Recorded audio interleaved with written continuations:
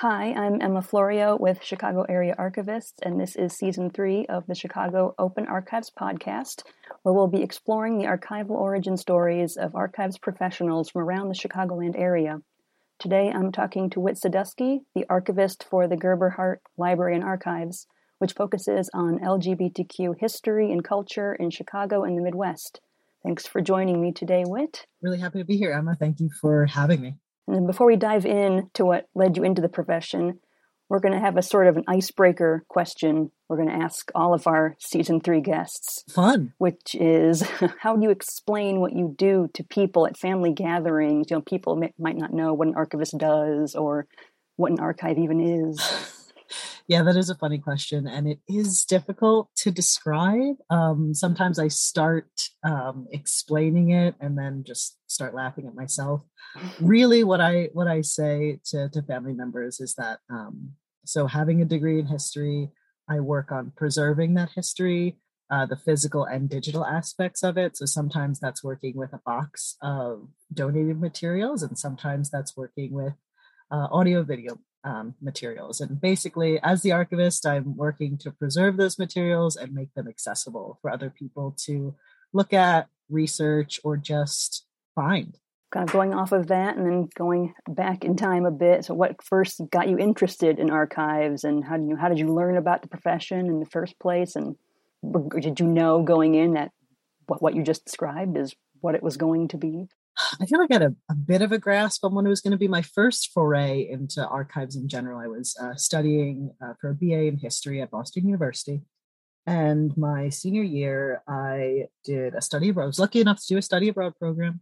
The lead history professor had experience in archives, and so she was able to tell me a little bit about the profession in general. At that point, I hadn't decided on what I wanted to do with my history degree. You know, there's really only a handful of known ways that you can go once you get that degree. Do you want to go into higher academia, or do you want to go into teaching? You know, those are the two bigger paths. But, you know, she sort of illuminated me to the idea of, well, do you like the idea of museums, or do you like the idea of preserving cultural history? And with that knowledge, I took that back to BU, and there was an internship spring of my senior year working in the Howard Gottlieb Archival Research Center.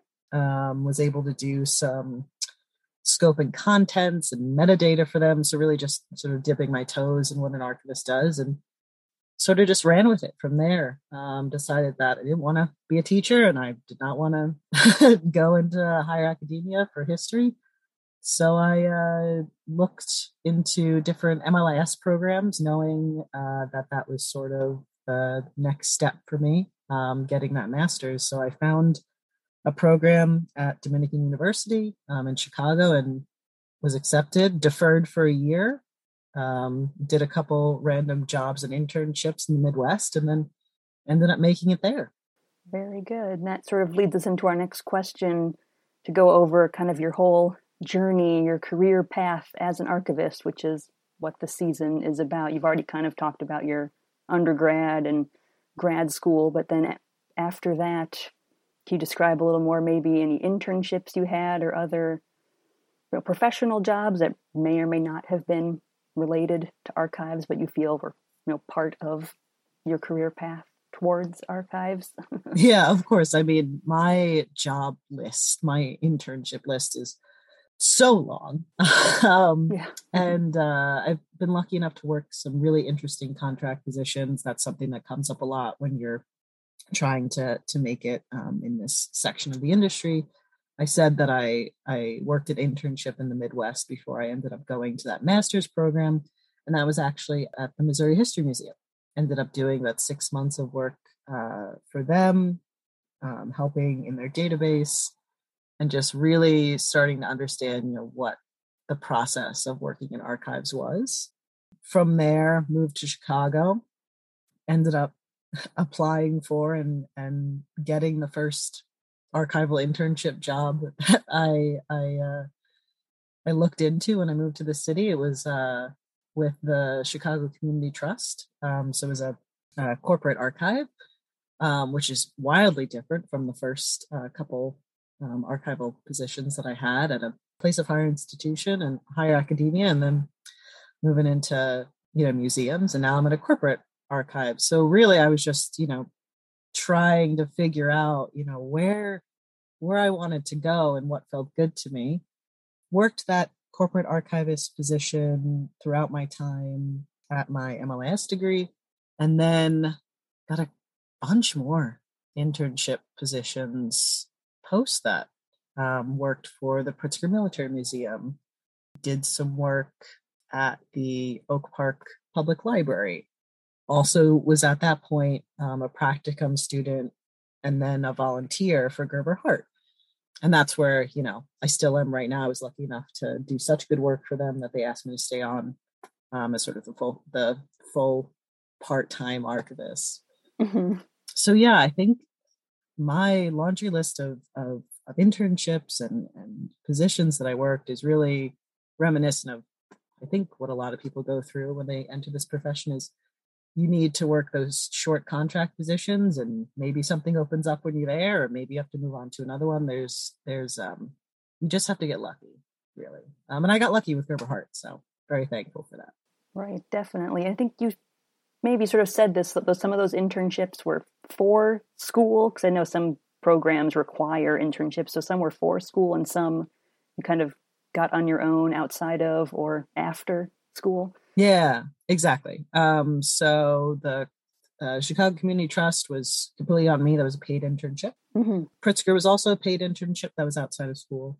The Oak Park Public Library was, I think, 60 something hours of volunteer work towards my program at Dominican. And then Gerber Hart was the like final practicum. I think that was like 120 hours or whatever that we have to do. So yeah, I had a couple for school, but then a couple that were luckily enough paid that were great. Going back to Gerber Hart, can you explain kind of what your current role is and what you do there? Yeah, sure. So I touched upon it when I talked about, what I would tell my family I do, right? So as the archivist, I'm sort of in charge of facilitating the processing projects for new donation arrivals, whether that's special collections or the personal archive collections, facilitating projects for interns, like I was myself at one time, also establishing sort of standard practices for creating finding aids or making these collections more accessible.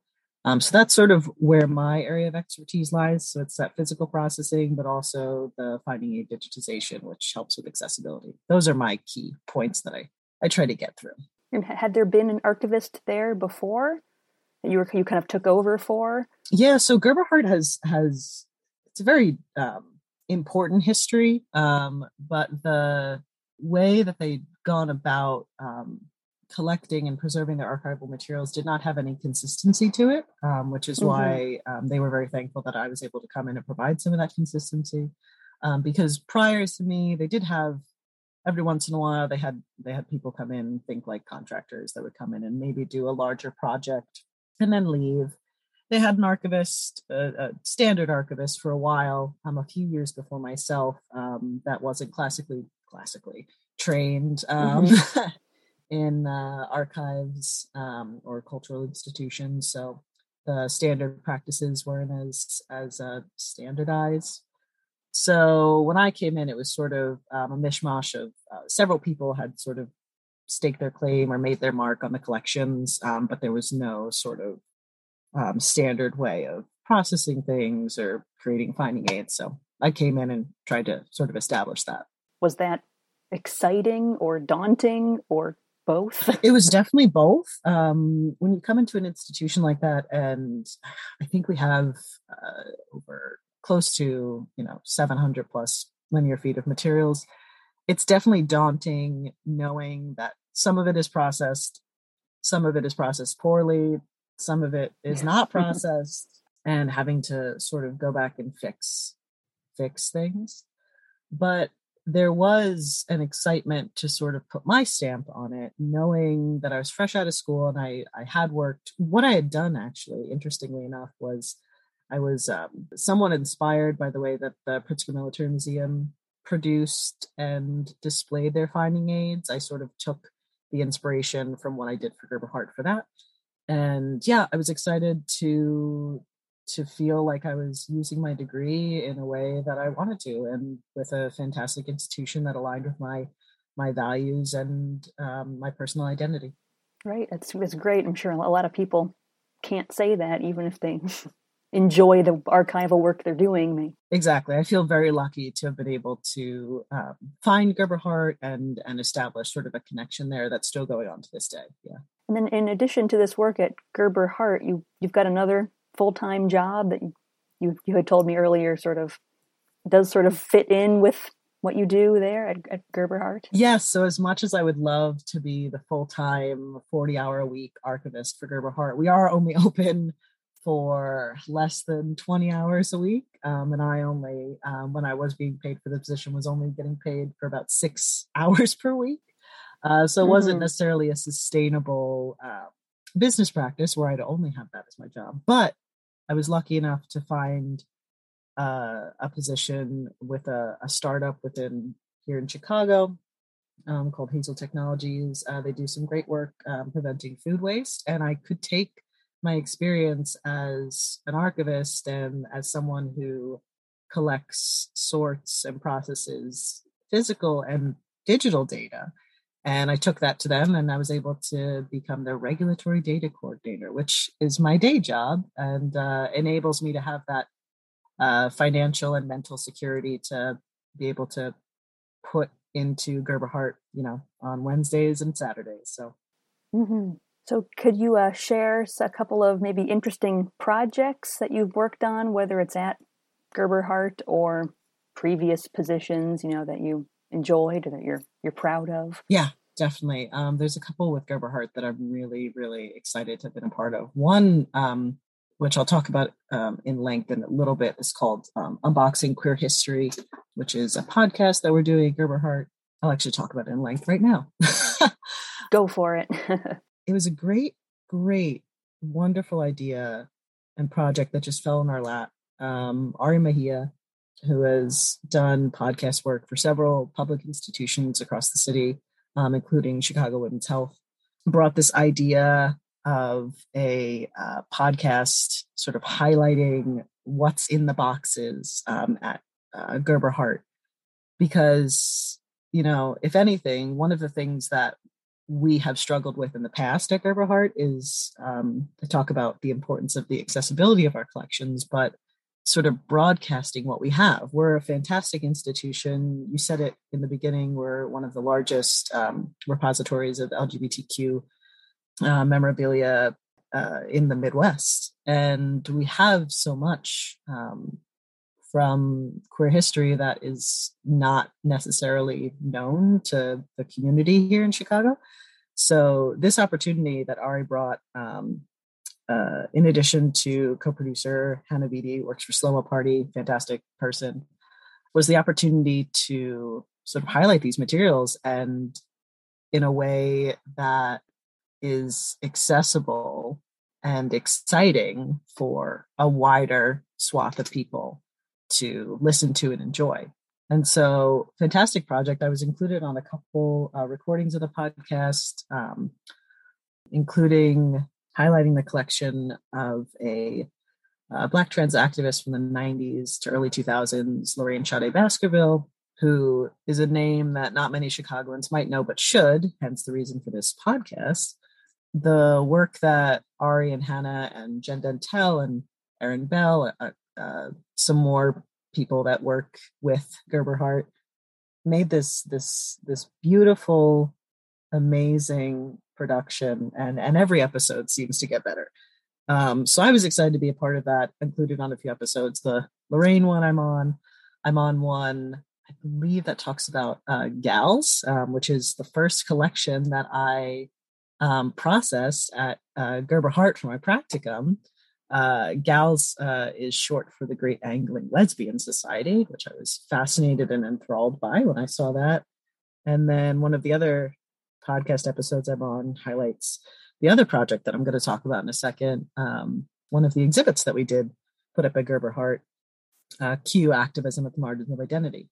So yeah, that being a part of this podcast and really speaks to the values that I have as an individual, but also as an archivist. Just wanting to bring the history that I know and love to more people, especially when it comes to queer history and queer community. I think that we need these stories more than most. So that's really exciting. So the other project that I touched upon just a moment ago was that exhibit, Q Activism at the Margins of Identity. We started that producing that exhibit in 2018. Sort of got the prompt for it, I believe, that Christmas, right? And we were in sort of the final throes of production right when the pandemic hit. So the sort of opening had to get pushed back. But even with those setbacks and the understandable chaos of producing, putting up, and promoting an exhibit during a global pandemic, what we made was pretty amazing, and we utilized a lot of what we had in the collection, in addition to sort of going into the community and connecting with some queer elders that are still with us, and we're able to contribute to the exhibit, a sort of living history, right? So that was really exciting. To be a part of that was fantastic. And I, as the archivist at Gerber Hart, brought my own certain level of knowledge of the collection. It made pulling physical artifacts easier because I had a history in history academia, writing for the exhibit. I was also able to do, so that was a fantastic project as well. So the exhibit itself highlights activism in the 90s, which in and of itself was sort of this breakaway from the activism of the 80s, which was rooted in AIDS activism, ACT UP, things like that. 90s, you sort of fractured, and different groups in Chicago and across the United States sort of, you saw advocacy sort of break away, and people were really advocating for their own marginalized communities and identities. So that's where the name comes from. And yeah, it was a fantastic opportunity to just spread some knowledge about this history that doesn't get talked about. One, because it's so fresh, right? It was only about 30 years ago that it was really even being created. So there was a difficulty as a researcher, as a librarian, to pull sort of queer theory or secondary sources writing about this time, because there hasn't been a whole lot of time to pass that has talked about the 90s, and researchers do focus a lot on the 80s, rightfully so. So it's just an interesting few hurdles that we had to go through, but even with those hurdles, truly worthwhile to eventually put it up, and also really lucky that it turned into sort of this fantastic example of living history. We were able to get donations from several individuals that were activists at the time. Robert Castillo, who was one of he wouldn't say founding members, but a really prominent member of the Chicago area Queer Nation, who the exhibit was loosely based upon. He was able to donate, pins and buttons from his collection. We got Pride Parade banners from him as well.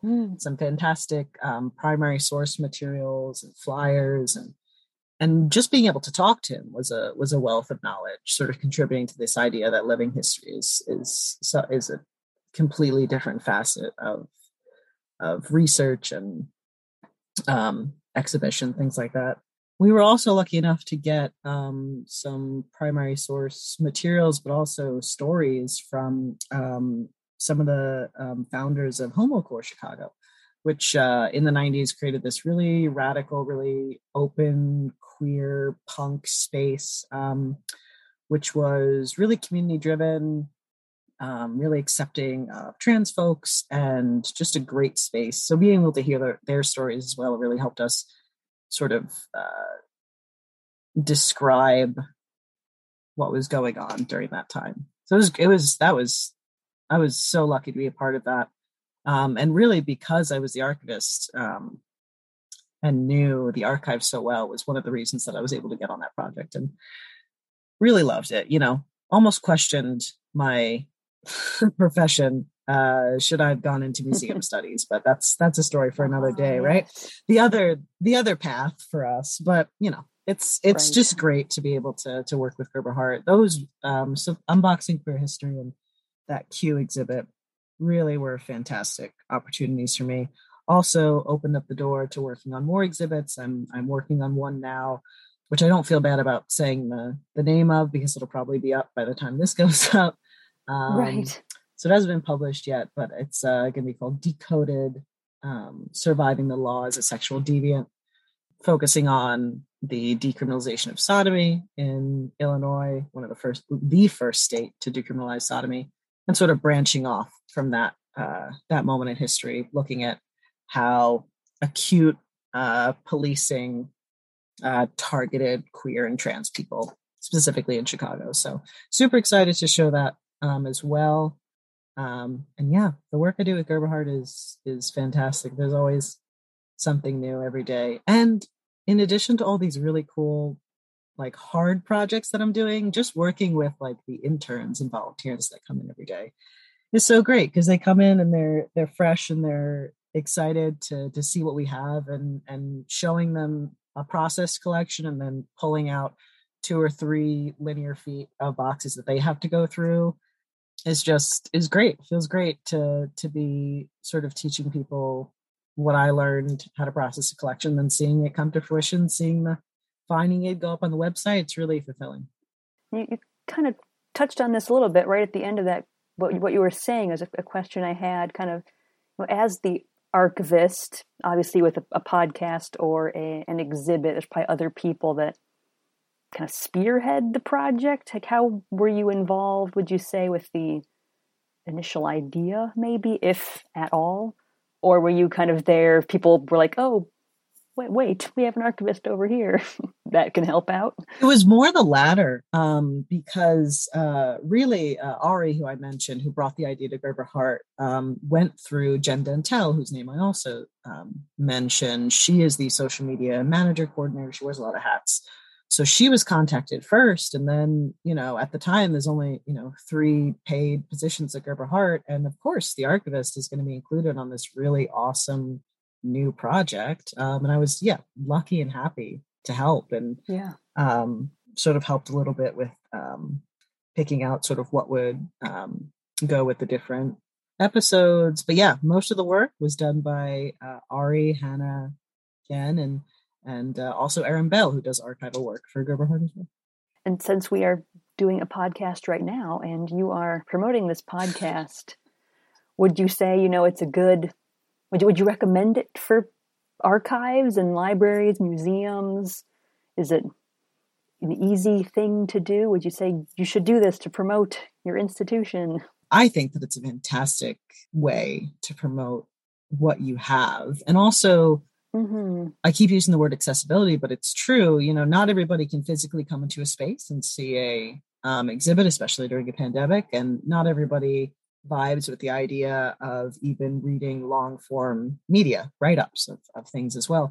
So having the option to have an audio component can reach so many more people, and it's accessible to younger people with shorter attention spans, people that just vibe better with an audio component to something. Yeah, definitely. I think that it is, if not, a key to reaching a broader audience. I think that it could be very important going forward to sort of creating and having established this sort of idea that a podcast is something that you should be investing in. And there's also some fantastic audio producers, artists, archivists. I mentioned Ari and Hannah. They both met at an oral history workshop in New York City, but they are doing vastly different things. Like Ari just got a new job. I cannot remember what it is, but Hannah is a full-time DJ pretty much. So there's just the fact that they were able to come together under the umbrella of learning about oral histories and produce this podcast for us as a queer institution is fantastic. And the connections that that they have also allow us to promote more widely. For example, Hannah was able to set up a listening party at the Soho House for this previous episode that I talked about, the Lorraine Sade Baskerville one. And, it was promoted on Soho House's Instagram. We were able to, record some media for it. So just having this extra outlet of artistry, of history, it just opens up so many opportunities to promote your institution that I feel like it's a no-brainer. We should try it if you have the funding or ability to sort of establish something like that. I feel like it's a great way to get stuff out there, a great piece of media. In addition to suggesting people do a podcast if they can, do you have other advice for people, maybe whether they're just starting out in the profession or looking to do the kind of work you do, or just for archivists in general? Yeah, I feel like we kind of got away from the heart of the discussion, which is like the profession of archiving and the importance of it. Mm-hmm. But I think that also speaks to just the diversity of the profession and like the things that you can do with a general MLIS degree. The fact that I hold a position with a startup as a data manager, but also work part-time as a queer archivist and do podcasting and stuff like that. I think the advice that I would give to people first starting out in the profession is just be kind to yourself. I talked about all the different steps that I took to try and find a full-time position. And sometimes that nonlinear path can feel really demoralizing. I was lucky enough to have Gerber Hart throughout that whole time, sort of while I was working in Chicago, but not being able to find that sort of full-time archival position, it's hard, especially in a city like Chicago. It's a super competitive market. And also, notoriously, having worked at several institutions, I didn't say this before, but while I was, interning at Pritzker, I was also, working several other jobs. I was working as an audience service staff at the Harris Theater. I was had a temporary position at the Jurassic World pop-up at the Field that was here like a few years ago. I worked at the gift shop. Mm-hmm. I also worked for several years at the Lincoln Park Zoo doing development and fundraising for them. And it's just, you have to be okay with your path being nonlinear and yes, being kind to yourself, because there is a chance that you don't find that dream position right away. Mm-hmm. There's the chance that the position that you do find right away doesn't 100% align with your values.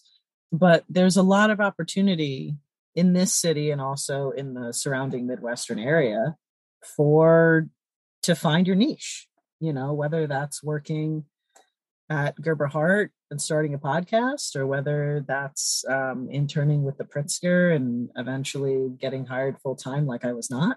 Mm-hmm. There's lots of different paths that we can take to find our place archiving or archiving adjacent. And yeah, just be patient with yourself. The other thing that I want to say is it can be hard to break into the profession. Especially in Chicago. I talked about all the institutions that I worked at, not necessarily as an archivist, but there's so many wonderful institutions in the city with so many well-qualified, talented individuals that have the same degree as you, but they broke into the industry 10 years ago. And sometimes we notoriously jump between institutions. I've known people that worked at MSI and then they jump to the Field and then they're at the Shed. And, we just hop around a lot. And that can be really hard for young people with, Dominican is producing MLIS grads every semester. So it can be very competitive to break in. And I don't want to say this to scare anybody, because I'm here existing as a very passionate, value-driven individual that was able to find my niche. And even though there's those ups and downs professionally, you still have that sort of light at the end of the tunnel, or the little things that get you by throughout the day that you got this degree with the hope of doing XYZ, and someday you're gonna find it or something like it that is worth it for you. Be patient with yourself and be kind to yourself, especially in Chicago, as an archivist, as a librarian, as someone with an MLIS. There's also a lot of competition. So just don't be mad when you don't get that first position out of your degree program that you applied to. That's the only thing that I would say. I wish that somebody had said that to me, because I felt like I was being so hard on myself, applying to all these positions, only getting contract work. Why am I not getting my full-time position? It's because there's thousands of other people in a city with lots of institutions, but also lots of people looking. So, yes, I can definitely vouch for all of that advice, having worked many contract grant funded positions, stringing them along, stringing them together. Also, Emma, we know you have to learn how to write a grant. Just learn how to write a grant, because you're going to be grant funding something. You're going to either be grant funding a project once you're employed, or you're going to be grant funding yourself. So just, if you have the opportunity to sit down with someone that knows grant funding, or if you have the financial stability to take a class or something, just learn how to grant fund, throw it on your resume, and it'll open up some doors, definitely. All right. As we're sort of wrapping up, you've kind of touched on throughout our conversation why archives and the job of an archivist is important to you, but maybe if you want to kind of elaborate more on that as we wind down our conversation. Yeah, so I've sort of been spiraling around the idea that through archival work, specifically archival work at cultural institutions, the stories that we preserve and make accessible are important. You may not see the importance of it right now or even in your lifetime, but I can guarantee that someone someday will find the things that you are preserving important. And especially from a lens coming from someone that works primarily with queer historical archives, these archives themselves, most of them are from the 80s to the 2000s. That's when we got most of our donations for very grim reasons of people unfortunately passing away during the AIDS epidemic. But, the stories that the archives in Gerber Hart tell are oftentimes maybe not initially perceived as things that or stories that are important or stories that are big.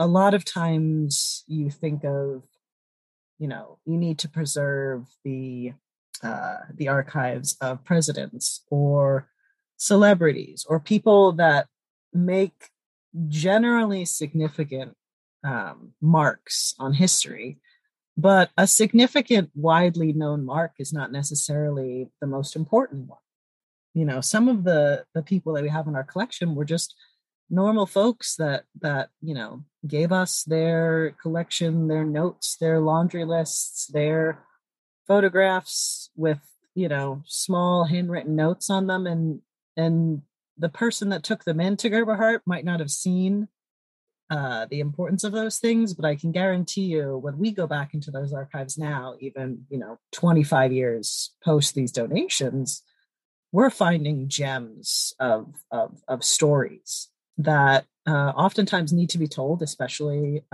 in queer community where we don't have a lot of elders to tell those stories.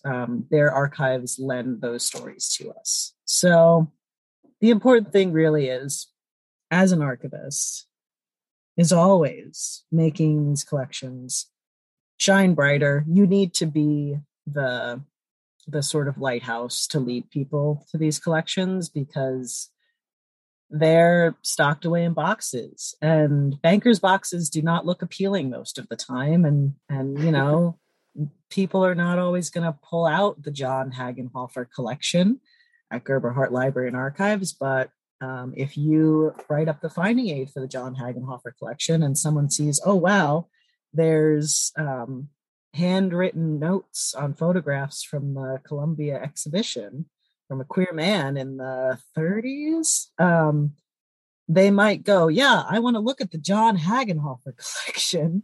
Yeah. And then his story gets told, and the knowledge that that stuff is in there, then it gets put in an exhibit at Gerber Hart in the future about, snapshots of queer history. You take some photographs from the John Hagenhofer collection. So the work that you do, you might not see the importance of it in the moment, but I promise you somebody will. And yeah, just keep going with it. And that's really all I can say about that. That was all very, very good, Whit. Thank you for joining us and sharing your archival journey and all the great work you're doing. And to our listeners, make sure to check out the Unboxing Queer History podcast. And we hope what you've said here today, Whit, is going to inspire other archivists, wherever they are on their own career paths. And be sure also to check out other episodes of the Chicago Open Archives podcast this season on YouTube, Stitcher, Apple Podcasts. Same for Unboxing Queer History, available on all your friendly neighborhood podcast platforms, to hear stories of other archives professionals that we'll be talking to this season. Thanks again, Whit. Thanks for having me. Really excited. Make sure to visit me at Gerber Hart. I'm there on Wednesdays.